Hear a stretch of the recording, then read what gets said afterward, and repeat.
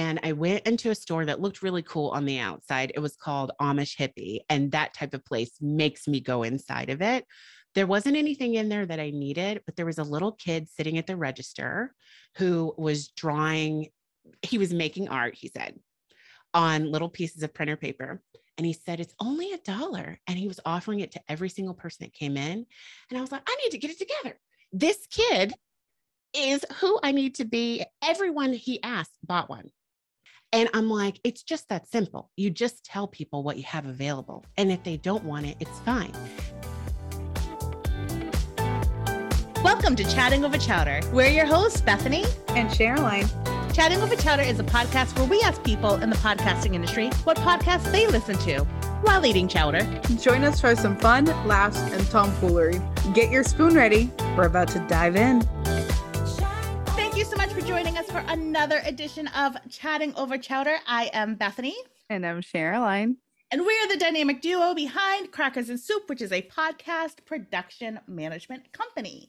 And this is Chatting Over Chowder, where we talk to women in the podcasting industry about what podcasts they listen to while eating chowder. Sometimes the chowder doesn't show up in time. It's all fine. It's all good. So today with us, we have Delia Kinsey. Delia! We make up our own sound effects because we don't have any yet. So Delia, we're so excited that you have joined us for Chatting Over Chowder, and I am going to read you a little bit of your bio because you should know who you are and all the amazing things that you have done. It's exciting. Thank you. It's exciting for us too. Like, we've already gone on like 500 different rants, and it's only been like 10 minutes that we've been on it. But anyway, So Delia Kinsey is a queer Black registered dietitian, keynote speaker, the creator of the Body Liberation for All podcast, and author of Decolonizing Wellness, a QT BIPOC-centered guide to escape the diet trap, heal your self-image, and achieve body liberation. On a mission to spread joy, reduce suffering, and eliminate health disparities in the LGBTQIA+ and BIPOC community, Delia rejects diet culture and teaches people to use nutrition as a self-care and personal empowerment tool to counter the damage of systematic oppression. Delia works at the intersection of holistic wellness and social justice, continually creating wellness tools and resources that center the most vulnerable individuals that hold multiple marginalized identities. Delia's work can be found at www.deliakinsey.com. Delia Kinsey! I just realized that I also need a short bio. You do not. So, okay, that was not long. I get some that are like 3 paragraphs long, and I'm like, look, sis, this was gonna happen. I'm gonna read one and a half. Elementary school, and I could. Yeah, I still feel like I could trim some off of that, but I just want everyone to know at the top that the book is available for pre-sale. Just putting it out there, just in case for some reason you don't finish. Oh my God, I hurt you so much. Like, so we have the Biz Please section. So Biz Please, tell us where we can find you. People are going to be like, wait a second, is it over? I'm just so excited about it. I just finished it. And so now it's about printing it and talking about the marketing. And so I'm currently obsessed. And then one of my major weaknesses in life in general is hyping myself up. So I'm just gonna get it in my head that I need to say it way more than I think I do. And that's another reason why I feel like my podcast listenership took forever to start to grow, because I just didn't talk about it enough. So I'm trying to straighten that out. You are fucking phenomenal. Like, the fact that you don't hype yourself up on a regularity is wild to me. If I were you, I'd be like, hello, I'm Delia Kinsey. I am a queer Black registered dietitian who has just written a book. And they'd be like, okay, ma'am, your groceries are all packed and it's $17.95. Like, are you paying with cash or credit? And I'd be like, I'm paying with cash. And by the way, my name is Delia Kinsey, and I'm a queer What I represented need person. to do. It's so funny. I literally just 2 weeks ago, I was on a retreat and I went into a store that looked really cool on the outside. It was called Amish Hippie, and that type of place makes me go inside of it. There wasn't anything in there that I needed, but there was a little kid sitting at the register who was drawing. He was making art, he said, on little pieces of printer paper. And he said, it's only $1. And he was offering it to every single person that came in. And I was like, I need to get it together. This kid is who I need to be. Everyone he asked bought one. And I'm like, it's just that simple. You just tell people what you have available. And if they don't want it, it's fine. And he didn't even twitch when one weirdo said no. I'm like, you don't have $1. What's wrong with you? This kid was like 7 years old. But I just thought, wow, what's the blockage? But when you're socialized to think, oh, femme presenting people should be humble, should be quiet. When you accomplish things, you don't say anything. Or if you're a person of color who's been socialized to think don't show up unless you're perfect, then you have to wait and be validated. Like whatever you completed, you have to make sure it's good enough. And then you might tell a couple of people about it, but then you don't want to sound like you're full of yourself. So yeah, obviously all of the blockages are in between my 2 ears. And can we also talk about the Amish hippies hustle? Like, go ahead, store, because you know that those parents were like, okay, we're going to have normal stuff within the store. We're going to have like t-shirts, maybe some Snickers. But what's going to be the selling point is little Randy sitting here drawing pictures. So they per day, he probably pockets thousands of dollars because adorable little Randy is really the hustle. Now, I love that. Quick story. That I was Randy, but in school. That's what I would do. I would tell like the kids in like my 3rd and 4th grade class, I'd be like, I'll draw the lion or the elephant or whatever you want me to draw for you, 25 cents per drawing. And so I would collect my money, and then we'd have like a school store, and like whenever you go down to lunch, it was like a little school store, just like basically like a mini booth. And I went up to the lady and I was like, I noticed your posters for the holiday are like are old. I was like, I'll like, if you give me $5, I'll make you like a new poster. And she was Wow. she was like, honey, if you want, instead I'll have you work the store. And she was like, and you can do the drawings. She was like, and I'll give you something from the store, because obviously she couldn't like pay me, it's school. So I ended up like working at the school store, and I would always do all like her posters. And then she connected me with like this magazine, and I would get like my drawings published and everything in this magazine. But yes, I was like, where's that girl? What happened to that little girl who was like not afraid or ashamed to do it? Because me now, what? Oh, I need to find her no. again. Did you I need to lose find that? Because I her. thought for sure you were going to say, and I've always been this way, I can sell anything. No, I need to find her. But that it just reminded me that I'm like, where did she go? I need to find her again and like do that. Yeah, somebody probably made you wrong at some point for being that confident. Yes, the world beat you down, girl. No, I want a poster. Like, you could charge me $500 because inflation is a mug from when you were little. You got bills. You got bills to pay. I love that adult followed the rules enough. Like, you're like, oh, she couldn't pay me, because school, I totally would have paid you. You can like any kid who's like got ambition and a dream. I'm like, let me go to the ATM. Kieran was like, no, I can give you something if you work for the store, but I can't give you $5 out of my pocket. Right, exactly. What's wrong with her pockets? Little Dominican girl who can draw so much better than everything that I've ever produced or sold. But here, you can work harder for me instead of just producing something that I will showcase for $5. But no, that was very nice of her because she did a lot connected more. You to magazines. She did. Yeah, nice that things. part is very cool. Yes. Let's not scold Kieran. We haven't even gotten to Delia's podcasting history yet, and we're already scolding Kieran. because this is going to be that kind of episode. Get ready, Karens. So, Delia, you have done so many phenomenal things, which you need to recognize for yourself because you are a freaking big deal. How did you get into creating your Body Liberation for All podcast? Because that's such a beautiful, just the whole title, Body Liberation for All. That speaks so much volume to what your podcast is about and who you are and what you're about. So how did you get into creating this podcast?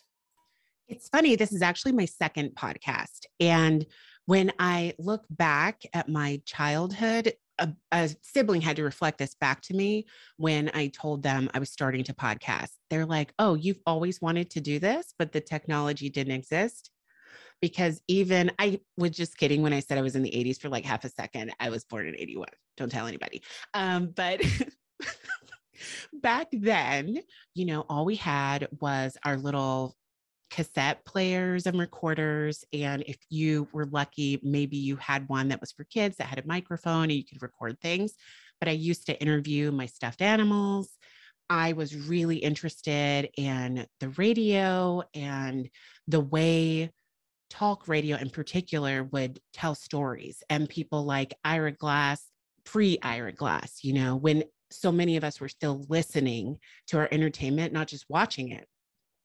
But at the time, there was no way for a regular person to do that. I even shadowed someone at the public radio station in 6th grade. That's how interested in it I was, but I couldn't see a way to do it. I couldn't see my entry point into that because everyone I saw in broadcasting was male and was white. And at the time, I was being raised in a very religious household where secular education was discouraged.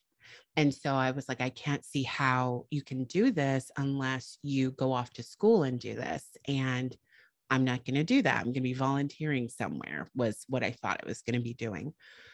So once podcasting was an option and was on my radar, I was immediately interested. But then I thought, do I have enough to say?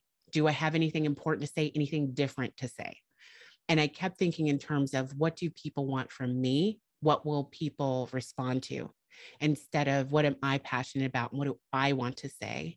And letting people be drawn to me. So the first show was centered on what I do now. I work in school nutrition, and there's a lot of professional development that you have to do. And the USDA literally gives you a list of topics that you have to cover. So I was like, oh, this is a sign. My content, like, there's a list. But I did that for a year and then started realizing, especially in 2020, when George Floyd was murdered, why that work wasn't resonating with me anymore. I was getting maxed out on the microaggressions and the racism in my field.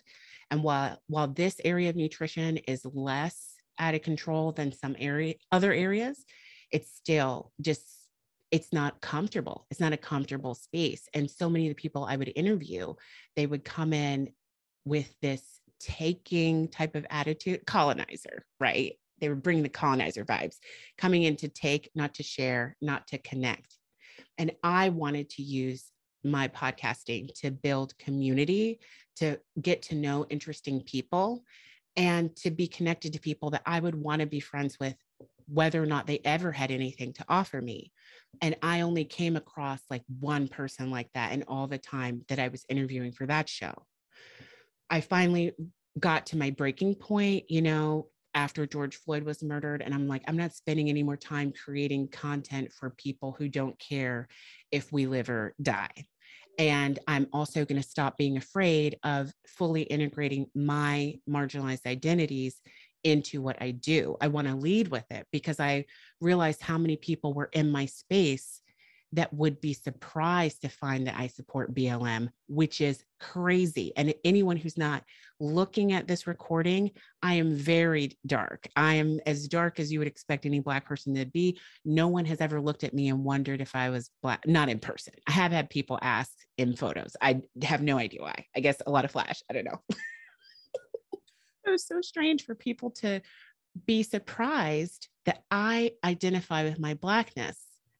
And people misread, they feel like my voice sounds like I'm an assimilated person and my spouse is white, but none of that means that I don't strongly identify with my Blackness.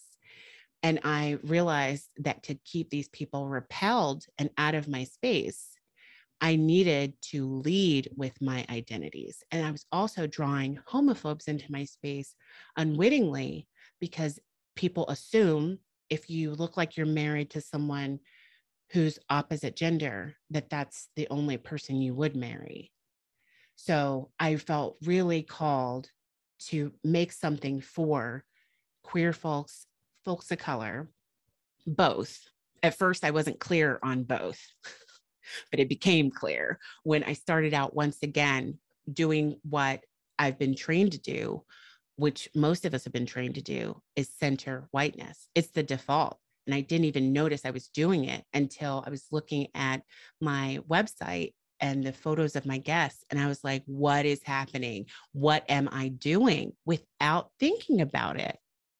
And so I centered myself and focused on what is my goal with this? Who am I trying to bring together? And if it just takes a little bit more effort to find a guest who is a person of color, then that's what I want to do. That was a whole experience that you had just said, and I resonate so much. I worked in a white dominated field for almost 2 decades. I was the only person of color within the entire building, and I worked for the district attorney's office. I handled extraditions. So in essence, I did all of the paperwork to get the felon back into the state in which I had worked. So I would have to have police officers, sheriff's department, chiefs come and sign documentation that I had already set up in order to mail it to the state in which the felon was being held for us. So many people, when they met me in person, would say, "You're Bethany?" Oh. And said it like that. Yeah. Yes. Mm-hmm. And I just got chills because like every single time it would take me aback and I'd be like, "Yes, you've been talking to me." And they'd be like, "Oh."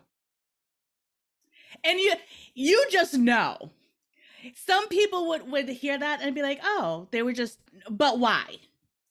Because nobody else in that office got that reaction when they were introduced to somebody. So it's very enlightening, and you automatically make yourself shrink and feel smaller because it's such an uncomfortable position to be in. And you can't really articulate why. It just makes you feel defeated and embarrassed. And that has nothing to do with the fact that I love my Blackness, but it's just an uncomfortable situation that you don't want to feel that way. Yeah. I mean, it's such a real thing. Sorry to cut you off. It's so real that it may seem small to someone who hasn't had to deal with this day in and day out their entire life since they started school. But when you enter the world and people start telling you you're a person of color, there's so much trauma related to that. And that is a hallmark of a trauma response, is that it looks like your reaction, or it feels like your reaction is so much bigger than what's happening in the present tense.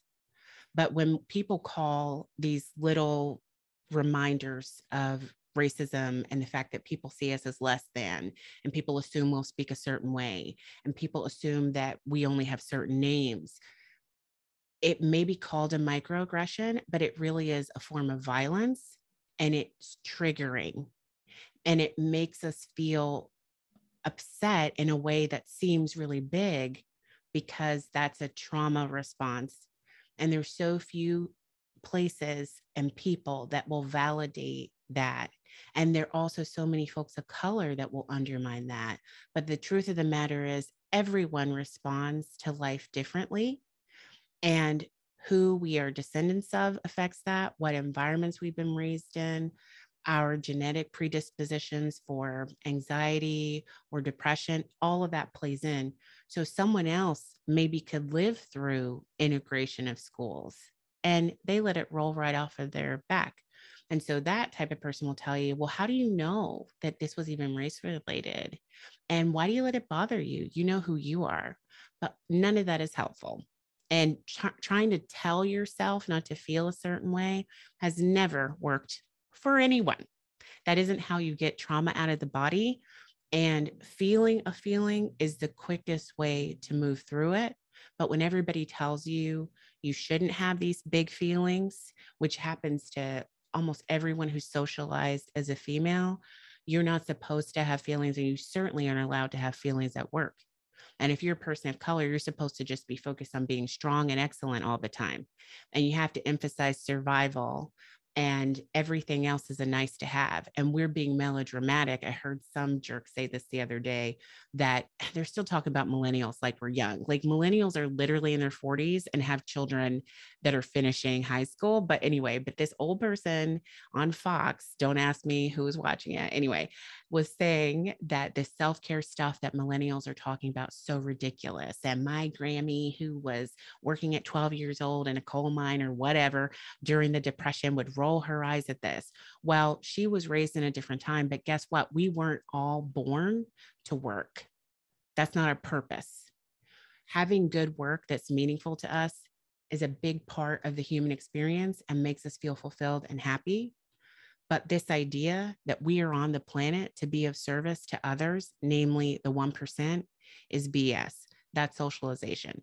And when people try and make us feel bad or diminished for thinking about how our feelings are affected by what people subject us to, that resistance that we come up against, that's all socialization that was meant to keep us under people's boots. And not only that too, but they're all suffering and have their own traumas now. They're just dealing it with different ways and they passed it on to us. You know what I mean? All their traumas that they never dealt with, they passed on to their children, and their children passed it on to us. And now we're here trying to say, no, we're not going to continue this cycle. We're not going to continue this generational trauma. We're going to fix things ourselves. And it's both disruptive, you know what I mean? Because it has to be. There's no other way to quietly go about changing things. And it's also us setting boundaries for ourselves.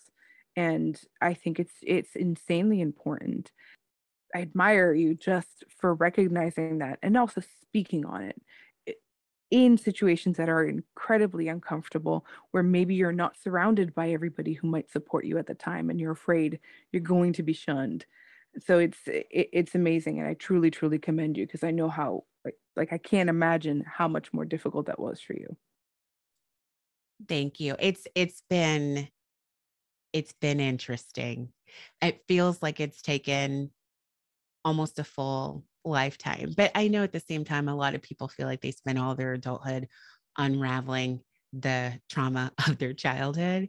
And I keep hearing a lot of people talking about breaking generational curses, like you're saying, putting a stop to it and saying, like, this isn't something I'm going to pass on to the next generation. This isn't something that I'm going to teach my nieces, my nephews, anybody that comes after me. And it really is a beautiful thing to see people trying to work through their own socialization that doesn't serve them and pass something on better to the people around them, and to stop diminishing the people around us for having different reactions to things. Just because it doesn't bother us doesn't mean that we are better than someone who is bothered by something. And Delia, I love that you're using podcast as the platform to have this conversation and to have your voice heard. And it's funny, when I had left the criminal justice system and I had gone out on my own and created Crackers and Soup, I had people say to me, "Oh, you're very Black now." And I'm like, I've always been Black. However, because I worked in a political forum, I knew my place. I knew I wouldn't be able to express how I viewed in situations that had happened to me freely, because that could have had ramifications for me, my family, for my livelihood.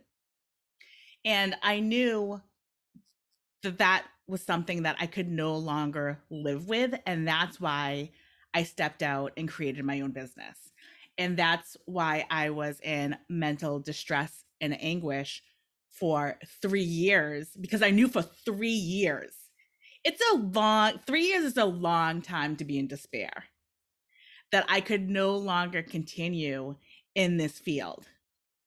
But where it may take other people 6 months to make that determination, I feel like with people of color, it takes that much longer because we're told by our family members and because we're told by society, you have to stay at this place. It's very hard to get another job. You have to continue on this path so that you can retire, so that you have something, a foundation for when you're an older age. Instead, other people are told, live your dream, go find yourself, go find who you are, have that gap year. With minorities, it's you need to settle. So it's so much harder for us to come into terms with, this is not only causing me mental duress, but it's then creating a physical illness within myself that now I'm on, whatever it may be, high blood pressure medication or anxiety medication or depression medication that has side effects, because you're squashing everything down for so long, because you don't get those allowances that the majority race gets. This is so true. And then also, access to generational wealth makes it possible for people to go out and try something because they have reserves. But for a lot of people, just becoming self-sufficient is progress from one generation to the next. And people like to blame folks of color for not having accumulated wealth. But there were literally years when our ancestors were working just as much as anyone else, and they were not allowed to accumulate wealth. And then there've been other people who the government straight up robbed them of their land and they had no recourse. And people don't want to acknowledge that. And so many people know that it's not really the fault of the people who are kind of working through poverty as a generational issue. But there are a lot of people who genuinely don't know, because the entire educational system is created to continually blame the individual for problems that are actually systemic. And that creates so much stress when you feel like you're living one reality and everyone else is living another. And for your own safety, you have to accept that cognitive dissonance and act as though everything's okay. Because anytime you say something's not okay, because the dominant culture here has prioritized appearing nice and not rocking the boat over justice, people will get mad at you for pointing out an issue with discrimination more than they're mad or upset about the discrimination. And it is so funny. I've had people tell me that too, that I've gotten more Black. And I'm like, no, I've created an environment in which it's safe for me to be myself. And before, I did not feel safe. And many times it was proven that it wasn't safe. You can jeopardize your livelihood, your physical safety. People who will pretend they're cool with you for years can totally turn on a dime when you say, actually, white privilege is real. And this is the way even you, as someone who's like lived next door to me for years, or who's related to me by marriage, or who's my parent, because a lot of biracial people have been experiencing a lot of drama recently. It doesn't mean that you in no way participate in the problem. If I had to work decades to feel like I'm starting to detangle myself from internalized stigma. Why would someone who's part of the dominant culture believe that they haven't internalized this racism that benefits them? I internalized stuff that didn't help me at all. So why would you not? And when you really think about human nature, if you're being told from childhood, you're great, you're the ideal, Band-Aids are flesh colored, even though they're not, right? They're your flesh colored, or this crayon is flesh colored. Being born in the 80s, that's how everything was. It was like such a feat, such work to find someone who knew how to do your hair. You couldn't find anyone who knew how to do natural hair. Just having that experience of always being treated like you're invisible, even though the buying power of folks of color in this country has always been massive, even though so much of this country's wealth only exists because we are here, to be treated like you don't matter, it really does something to you. But imagine being hyped up all the time and constantly seeing yourself reflected back to you. And I've even heard from people of our same complexion that were born and raised in countries where they were part of the largest ethnic group, that they had the same experience. And that when they moved to the United States as an adult and they're treated differently, yeah, it's still very disturbing, but the trauma is different because their sense of self was established in a country that supported their existence. I've had so many people question what my ethnicity is because I'm very light skinned. My parents were both my mother's black, my father was black, my father was Cape Verdean, which is Black Portuguese. And for some weird reason, genetics, there's always one super light one in the family. And I call myself the white sheep of the family. I'm literally the white sheep in the family. So I've had people say, tell me what my parents, well, your parents, you must be mixed. Well, somebody had to have white in their family. Well, and I'm like, I know some of my lineage. You can't tell me what I already know. Like, I know who my parents are. They're my biological parents. Like, nobody was messing with the mailman. I have facial characteristics of both my mother and my father. Like, they're legit. And that's something that is very concentrated on by the majority race as well. Like, pitting you against your blackness, pitting people of color against other people of color. Like, okay, well, you're lighter skinned, so you're favored more, you're darker skinned. And that goes back to slavery, because the lighter skinned, they would probably be descendants of the master raping a slave woman, her having a child. They would be in-house, while the darker complex would be out working in the fields and doing all of the labor. So that tension and is very intentional. That strife and combat between people of color. So we don't only have to worry about us being the minority race, but we also have to worry about our inclusion among ourselves. And it's so genius. Like, before we started recording, we were talking about marketing and fear of missing out. Way before that was even labeled a thing, like the way that colonization happened and how they created it to benefit themselves, that was a whole marketing strategy and genius that they didn't even, I don't even know if they were aware that they were doing it. It's been so effective. It's insane because there's literally no scientific definition of race. Any characteristic that you can find in one race, and that's in air quotes, you can find in another. But people are still believing things that were established during the transatlantic slave trade, because that's when you see race science popping up. So these are pretend categories, but the damage that it does to your body to be racialized, because you'll notice that if you are perceived as white, your race is neutral. It almost doesn't exist. So the people that are being racialized are people that are not white.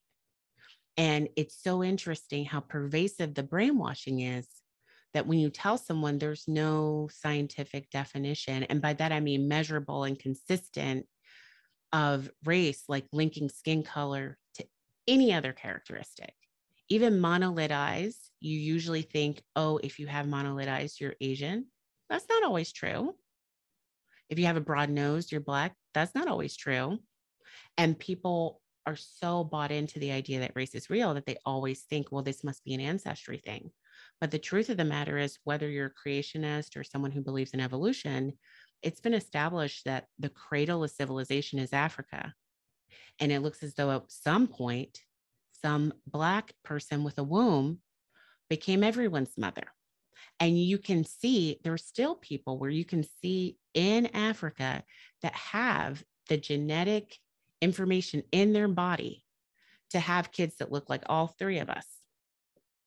So, of course, it's normal for one random kid to come out looking different because all that genetic diversity is in the body.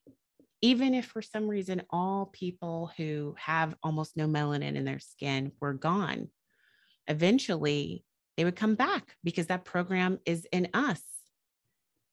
So it is interesting how it is like it's a marketing thing. And it's been so effective that people have bought it hook, line, and sinker. And it's really disappointing to see it happen again and again and again. And hearing from more biracial folks sharing their experience of being othered and alienated has been really helpful for me as well, because colorism is such an issue in the Black community, even though obviously we all have biracial family, even though I have Irish ancestors who, according to family lore, it was a consensual relationship, but who knows? So we've all come out different colors too. But, I have seen my parents tell stories of being treated differently by a family because they're the darker ones. And being Latinx as well, even though I rarely claim it because of the anti-Blackness, seeing, even though I feel like Cuba is totally better, Cubans in Cuba, not the ones here, better about being anti-racist than other parts of Latin America and the Caribbean. However, still, because so many people don't recognize that the African diaspora is in all countries and that you can be Latinx and dark, I just get tired of explaining. So I don't even bother with it. And I'm just thankful that I'm also Black American, because at least they recognize me as part of them. There's something terribly isolating about your own community not recognizing you as part of them. I tell Cheryline all the time, because Cheryline is Dominican. She was born in Dominican Republic. She actually got her green card. She came here. She did all of the things. And I tell her, I was like, look, you just Black that can speak another language. Like, you were just another stop on the boat. Because truly that's what it is. No, absolutely. And I mean, recently, about like a year ago, I did an ancestry test. And because I'm like, my grandmother is dark, like my family is just so melanatedly mixed everywhere. You know what I mean? But I decided to finally do an ancestry test, and it came out that I was 27% sub-Saharan African. And I'm like, that was of no surprise to me. I'm like, we're from DR, like, we were all born there. I'm like, just historically, where everything that happened, it just makes perfect sense. And not only that, to deny that part of you, which Dominicans are really bad about that. Dominicans are awful when it comes to that. You grow up where it's, you have to straighten your hair. You have to do everything to bring out that like European side of you and avoid any of that like African or Haitian ancestry that you have. Um, it's so ingrained in you that you need to, especially coming here, assimilate and become just like every white person, to the point where you have to decide, like, am I losing my culture to do this? Who am I? And you really do go through that, like, back and forth. And then being Dominican, typically most people think of Puerto Ricans as lighter skin and Dominicans as darker skin, which again, we know in every part, especially the Caribbean, it's a mix of everything. But it's everyone would be like, "Oh, are you sure you're Dominican?" And like, "Are you? I don't know. I don't think you are." And I'm like, "Who are who are you to tell me what I am and am not?" But then to finally get to a point in my life where it's like I I own who I am, and I'm not going to let you be the person to tell me what I can and can't be. You know what I mean? Or because my cousin is darker than me, if she's not family, like what? We're not from the same grandparent. Like we don't come from the same. It's just all insane. So to me, and again, I'm not without privilege because I'm significantly lighter skinned. I was able to assimilate at a younger age and kind of go through things a lot smoother. It wasn't until I started to really own my own culture, and also because again being illegal, because I was illegal until I was 16. Being illegal, it's like you have to do everything right. Make sure you do really, really well in school. You have to work 10 times harder, but at the same time, keep quiet. Like, don't stand out too much. Don't attract attention and blend in as much as you can so you don't get caught. So it's like you go through all of those things and then finally to get to an age where I was finally free, where I was like able to be like, yes, this is who I am. Y'all can't do shit and send me back. Like it it it's quite the discovery of yourself. And so that's why with this movement and everything that's happening now, I'm like, oh God, yes. I'm like, yes, be yourselves. Finally, and when everyone's like, oh, everyone's just being so sensitive. We used to be able to make all these jokes before and nobody had an issue. Yeah, we always had an issue. Everyone always had an issue. We just all had to stay quiet for survival purposes to survive. And it's like now to finally be able to be free and then have so many of us come together. It's amazing.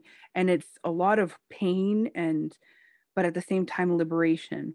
And I'm excited for this change because it's long coming and just to finally see even our youth really step up and see the trajectory of how things can change once we get some of these people to finally realize certain things or we become the majority at the end of the day. Well, it's crazy because we're already the global majority. The majority of the planet is Asian. And right behind that is the African diaspora. We are literally the global majority. But this has been some very effective brainwashing. And so we're not doing a whole heck of a lot of working collaboratively to break down oppressive systems. But a lot of people, the more access they get, the more they uphold them. And it is so true that my sister lived in the Dominican for years, and I went to visit her there. And of course, we already knew about so much of the racism in the Latinx community just from, being in it or adjacent to it. She spends more time in it than I do. But I do speak Spanish. So some of the things that people will say to your face and they don't perceive it as problematic. Like we went to one beach and somebody said, at first they stopped us and they're like, oh, this beach is for white people. And then they could tell from our clothes that we were American. People have eagle eyes for that. And they didn't say it's for white people, you can't go. They said it's for white people, don't worry, you're okay. And what they really meant was they were grouping us differently because we're not Haitian. But at a glance, they thought we were. And that's why they came over to stop us. And I've seen like the way they treat the Haitians, it'll make you, make your head explode. It's next level. Like I can't explain. And I wasn't even there that long. I was there for like 2 weeks. But I will never forget, I saw this woman. She obviously just finished working all day. It's pretty hot in the Dominican. She was getting on the bus. She paid her fare. Someone pushed her back off. The bus driver closed the door. They pulled off and no one said a word. And while I was having a meltdown and yelling at the bus driver. My sister's like, they're not going to go back. So that's the level of abuse that people are subjecting dark-skinned people to that are on the same island. And I know they also have like historical issues and conflicts. But like you said, Bethany, we are descendants of the same captives that got dropped off at different places, dropped off in Brazil, dropped off all over the Caribbean, dropped off in the United States. But we're all connected with this African ancestry. But I heard more people say in the DR while I was there, like, oh, good for you, mejorando la raza, when somebody decided to marry somebody more fair skinned than any other place I've been, like, oh, improving the race, good for you, because the goal is to have the fairest children possible. And I have multiple friends who were given a hard time when they fell in love with somebody dark skinned and they wanted to marry them. The whole family was like, think about your children. And these are people that when they come to the United States, they're like, I'm not Black. And I've tried to explain it to so many people and they don't understand it. And this is this is so off topic, but at a previous job, I had a Latinx coworker who I was trying to explain to her that if you have to tell people you're not Black, you're Blacker than you think. And I asked the people with a ton of European descent who were socialized as white, treated as white everywhere they go, if they've ever had to tell anybody they're not Black. And they said, of course not. And they thought it was so funny. And she still didn't get it. So I don't know what it will take for people to understand that it's how the world is treating you. It isn't really necessarily about your complexion, because you can take a flight and your race changes, because it's not real. It's a social thing. And that's why I refuse to call myself African American. I'm like, I've never been to Africa. African American to me means that you were born or resided in Africa, and then you came here for a different life. Like that's African American to me. Yeah, that's like what it means in any other context. If you say, like, it's so bizarre to me. Like, my parents have never been to Africa. I don't know where my family originates, because the majority of Black people don't know where their family originates. I'm like, I'm Black. Like that's it. I'm Black. I'm just high yellow Black. Like if you took a Crayola and you put it to my face, it would be like the color of toast. So essentially I'm toast. It's so true, because it's a cultural thing at this point, and it's also the shared experience of being treated poorly that has made us who we are. And there are a lot of things that are passed down. It is so interesting to see cultural practices that you can still find on the West Coast, because you're right. I mean, we're typically from the West Coast somewhere, but who knows where, or who knows exactly what tribe. The record keeping was sketchy. People didn't allow people to keep their name. They didn't give people a surname that was connected to them. It was connected to the, human rights abusers that own them. So yeah, it's a real problem figuring out exactly where you are. But to me, the term African American makes it sound like we're not at home, and we are at home. This is literally our only home. And even though people always try and tell us we don't belong here, because I've been told to go back to Africa, even though I'm not from there. And and the idea that there's no diversity in the diaspora is so persistent in the United States. Grouping us all together like that, forgetting that there are adults who moved here from the continent of Africa for whom that term would make more sense. But now you're grouping us with people who have literally no connection to us language-wise, food-wise, maybe a tiny bit food-wise, but it's more like a vibe. It's certainly not the same recipes. It's insane. And even, we endured that horrible administration in which the white supremacy was like next level, right? But even the current administration, I don't know if you remember, it's best not to keep track of everything these dusty old people say. But this man said, there's more diversity in the Latin community. There's not diversity in the Black community. And he said that from his heart. He believes that. A lot of people believe that. People do not understand that not only is the genetic diversity in the diaspora extreme, so is the cultural diversity and the food diversity, even just inside North America. And I've had a lot of people get upset if I claim my food culture that's more from the Caribbean, or I claim that culture, even though I strongly identify as Black. I am not 100% Black American, but the Blackness is the through line. And when my mother's family moved here, they certainly were treated like they're Black. So like I said, my father was Cape Verdean. Nobody, when I was growing up, nobody knew what Cape Verdean was. So I had to say Black Portuguese. Like I did. You have to do a paper on where your family originated. I did it on Portugal because back in the day, I was born in the 70s. So there was no internet. You couldn't look up Cape Verde Islands, but in my school's library, I was in middle school, they had Portugal. That was the closest.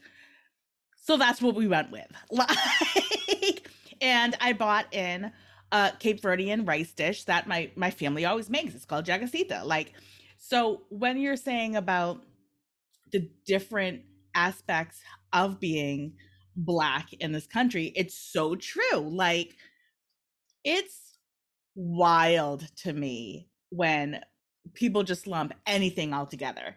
Like, and it's just so defiant. Well, you're this, so that means that this. No, it don't. Look, I can relate to this, but I am me. And that's it. And I love that now, especially in 2020. I think one of the good things that came out of 2020 and 2021 is that because everything kind of went to a halt, it invited people of color to voice their opinions and to voice their experiences, and to, even if it wasn't resonating with people who truly needed to hear it, it was connecting people to say, I'm not alone. This is a collective issue. And just validate that all of those experiences that they had on a regular basis did happen to them. It was true. And be able to say, I have mental health issues because of it. And to say your mental health issues is not your imagination. Your mental health issues, it's because this absolutely happened because of trauma.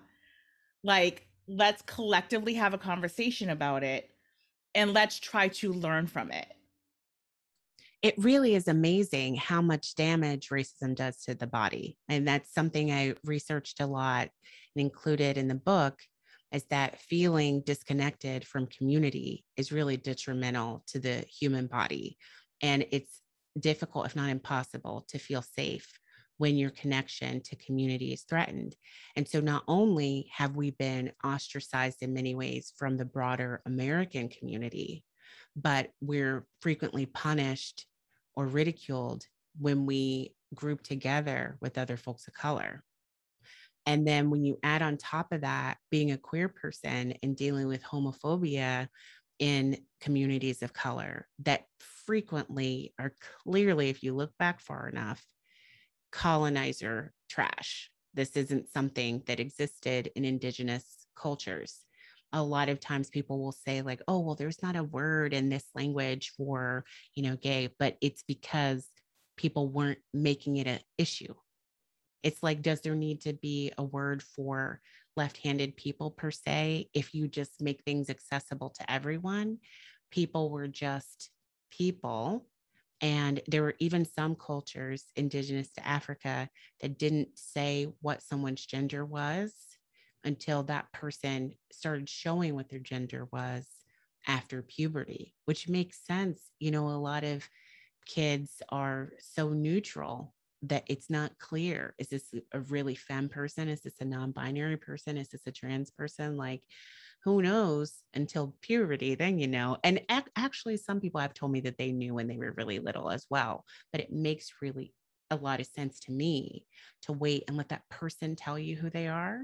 And there's something about the patriarchy and white supremacy culture in which everything has to come from an official source. So even the fact that people think they can tell you who you are is 100% rooted in white supremacy culture. And the patriarchy is such a big part of that. There were so many indigenous matriarchal societies pre-colonization. So much of what we're dealing with now is all the wounds of colonization. And true, people are still people. So yes, there was intertribal drama. There's always drama. But to have this global brainwashing and this hierarchy that doesn't want to budge, that doesn't want to let people be themselves, that's where that came from. And podcasting is a beautiful thing for letting you finally trust that it's okay to express yourself. And if people don't like it, go listen to another show. There's plenty of room at other tables. You don't have to be at my table. Nobody's forcing you to be here. But it isn't until you allow yourself to fully show up as you that the people who really want to be with you as you truly are will be able to find you. Because when we're playing it down to try and stay safe, our people can't recognize us. So speaking of podcasts in which we recognize and you recognize and that you recommended, I was almost late for this interview because I was obsessed with digesting Nosy Neighbors. This podcast is wild. So tell me how you found Nosy Neighbors, why it's your favorite, what do you love about it? Tell us all the things about Nosy Neighbors. Going on deep dives, trying to like decolonize my feed everywhere, which my very simplified version of that is like, I want to hear other voices. I'm like, anything but what I heard throughout the 80s and 90s was everything through a cis, het, white, male lens. They create a lot of cool stuff too, but enough already, right? I still have Conan O'Brien in my feed, so that's one. That's enough. And just looking for other shows that featured other people. And when I listened to this first episode, it was just so hysterical to me because it's really all about observation and just the ridiculous things that people do and decide to spend their time on, and just the humor of human nature, but through a Black lens and not just a Black American lens, which was also very cool too, because sometimes we only hear a very limited view of what Blackness is, or just a person of color lens, period. So to hear someone who actually has a name that clearly is not English in origin is exciting, but to also hear like this person also is clearly so culturally American, but also still connected to their African roots as well. So the humor that comes from that trips me out. The other co-host is vegan, and just the jokes that they tell around that, which isn't often something you hear presented as a POC thing. They just are extremely funny, and their jokes, I haven't heard one yet that made me feel offended. And that's very rare when I'm listening to things that come through a lens that I don't relate to as closely. The whole show may be hilarious, but then there'll be like this one moment where I'm like, well, that's trash. And your brain naturally gets stuck on the things that trigger you because it's just part of you learning to keep yourself safe. So even when you're listening to things that are meant to entertain you, you can be triggered. And so that really made me want to cut back on the lack of diversity in my feed. And because even the algorithms on like iTunes and Spotify will often just keep serving you things that the dominant culture is looking at. Sometimes you got to take a couple extra steps to find like where the comedians, the Black comedians, the comedians of color, what are the Asian podcasts like? And by Asian, like get more specific. Don't just listen to what the larger ethnic groups represented in the United States are saying. Like really look specifically. You can specifically Google it, like Thai podcast or South Asian podcast, really deliberately diversifying your feed. It's not just something you do like because it's a nice to have, but it's so edifying. Just remembering that human diversity is beautiful and frequently hysterical because your worldview affects your humor. It affects the way you express yourself. And I just love that show so much. I've listened to all the episodes already, and I'm always ready for another one. And I didn't list this one as one of my favorites because they're in between seasons, but there's a show called Dope Labs that is so good. It's two best friends that are both Black femme scientists, and they talk about things in a way that you would never hear another scientist, maybe that's in the mainstream. You have to check it out. Like, I can't even scratch the surface on how many cool things they've covered, like hair drama from a scientific lens, and just hearing it all from two Black femmes. It's hysterical. And I love when my guests mention podcasts that I haven't heard of prior, because like you said about like typing up Thai podcasts or typing up other nationalities, when you're listening to them and you're hearing their experience, there's just the human connection of nonsense happening no matter where you are in the world, no matter what race you are in the world, no matter what you relate as. Just nonsense shit is gonna happen to you. Facts. And hashtag truths. So Nosy Neighbors had me guffawing because they were talking about, in the episode that I listened to, I just recently learned that there's this app like Neighborhood app or something, and it tells you what's happening in the neighborhood. And there was this person and he rented out the apartment. Dahlia, let me know if you remember listening to this one. He rented out an apartment. I think it was like an Airbnb, and somebody came in and they left kind of like a not so great review, but then the owner of the house went in. Oh, yeah. And the owner was like, the you one were who did stinky flush and the you were toilet? shitty. Yes. And you left your feces in the toilet. Like, the owner went in. It's really good.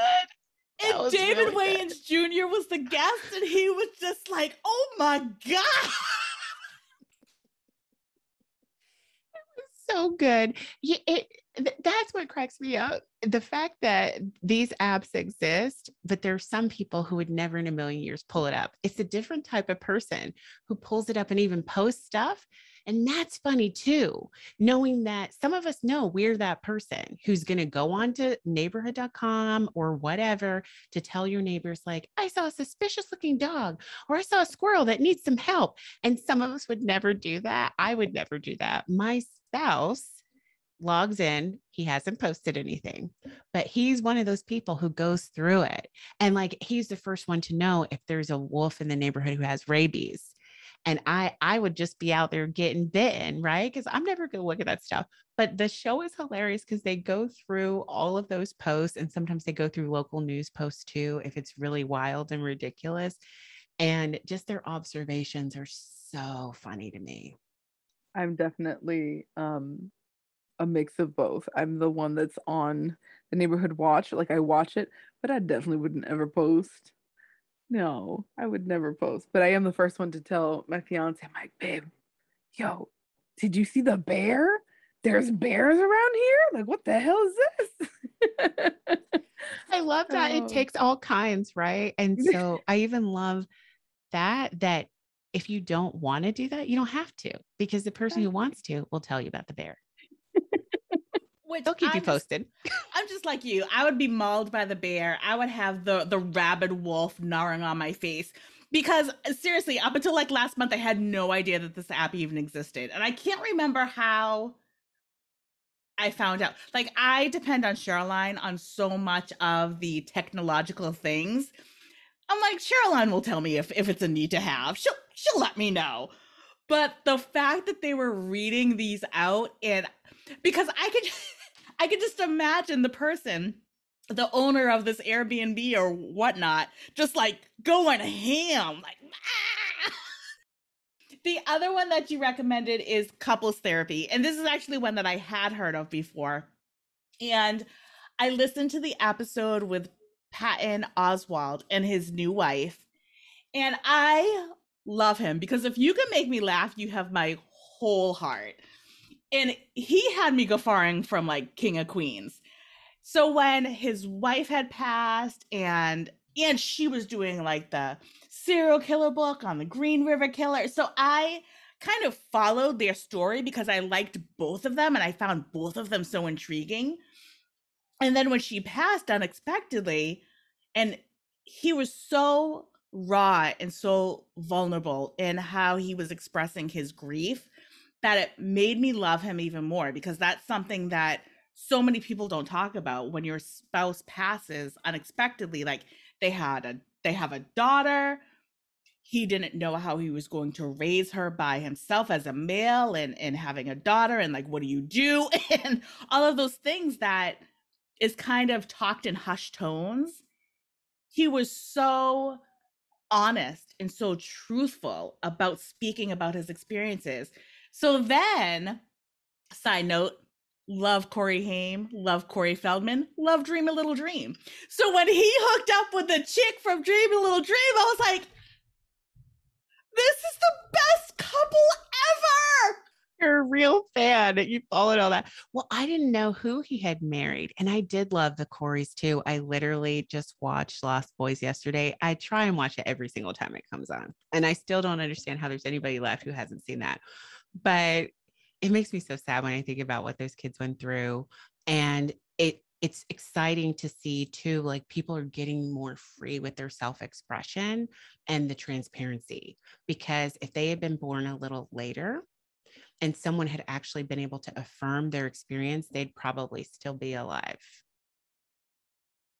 And well, wait, did only one Corey pass away? Yes, Corey Haim passed away. Corey Feldman Feldman's is still alive. Yeah, yeah. But they went through so much because people are abusers and they're predators everywhere. And that's another one of those subjects people used to never talk about. And there's still so much stigma around discussing certain things. And the loss of a spouse is one of them. And it's so helpful. I am really drawn to comedians because they frequently talk about things that no one else wants to talk about. And I feel like that's a very relatable coping mechanism that anybody who's being marginalized might use, is that you may talk about things that no one else wants to talk about. And you may laugh about it, not because it's really funny, but it's like, what else are you going to do? And it's just helpful when people laugh. They're also saying, I recognize that. I know that that's real, or I can understand that. It isn't necessarily that they're saying this is a lighthearted thing. Ha ha ha.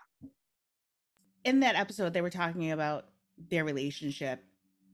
And I think it's such a beautiful thing in how she honors his wife and how she relates to their daughter, because that's so important in somebody who's coming into a relationship when there's already been an establishment there, and having the grace and the power to say, I see you, I'm not replacing your mom, I'm an enhancement to your mother, essentially. And that's why I was like, it's such a unity of a blessing because of who she is and who he is, and they can both meet together and create this unity for his daughter to see this is how a relationship is. It's a coming together with both of our wounds, and you don't have to necessarily bandage each other, but create a salve. Yeah, I really love that the two hosts of the show give a more balanced, sane, real life view of what long-term relationships that are supporting you can look like, and that it isn't always what we see advertised in books and sitcoms and whatever, and that what works for you may be different for what works for someone else, and that a lot of us don't really know what we need to thrive because we've been socialized to focus on what is put out there as important in the type of person you're attracted to. So it's a really, really good show. And I also like the diversity of the couple, even them being an interracial couple.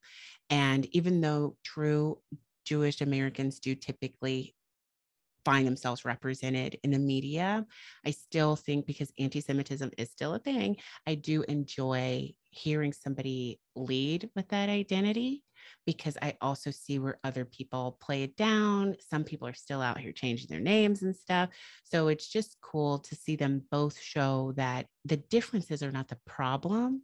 The differences are an enhancement. They enhance your understanding of the world. and it's stigmatizing difference that's the problem. And they have all kinds of different couples on there, and the ages at which they come together is distinct, what relationships they had before, and them finding a way to go through life together in a joyful way is really cool. Yeah, I love the hosts. I love that and I love that they're so real that they're like, yo, you got on my nerves this morning. And so healthy that they acknowledge that therapy is a crucial part of some relationships. And that's so stigmatized too. The fact that they will openly communicate that, because it used to be something that people thought was only for people who are in trouble, not that this is a great way to get your relationship off on a good foot, you know? So, yeah, I just love podcasting so much because it's so far ahead of what mainstream media is saying.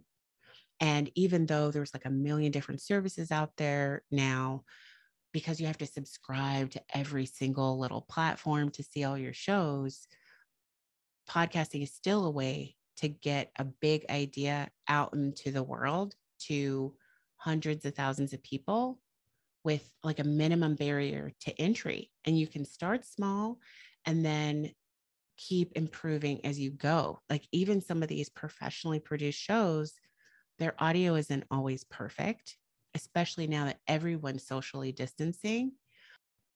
But it's so fun to see that more people are getting into podcasting. And I think even the small indie shows are going to grow because there are a lot of people who still literally don't even know what a podcast is. But as these bigger names start podcasting and people are curious, that will also open them up to a world of other opportunities for being entertained, edutained, all of that.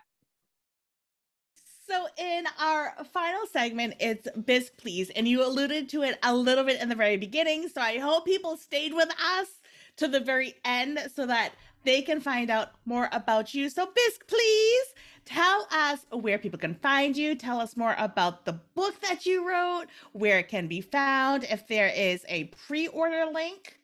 Yes. So check out the show notes for the pre-order link. It's available on Amazon.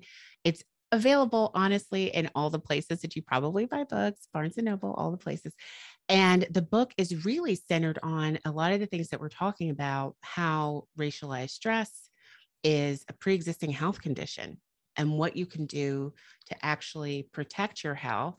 And spoiler, it isn't like assimilate more and make more money, even though that's what people always put out there as the solution to closing these gaps in our health outcomes. It's really more about reclaiming what we've lost, learning to accept ourselves, detangle ourselves from negative messaging, and defining health and wellness on our own terms and not comparing ourselves constantly to this mythical norm or standard that's been put out there as the be all end all for being worthy, for being healthy. And it is centered on queer folks of color, but there's so much there for all people of color and for other people as well. You think about all the self-help books we've read over the years that were centered on straight white folks, and you still got something out of that. So even when you're not the center, you still benefit. But I think it's so important to center the most vulnerable. And I hope that one day queer folks of color won't be the most vulnerable and people won't remember what the term most vulnerable means.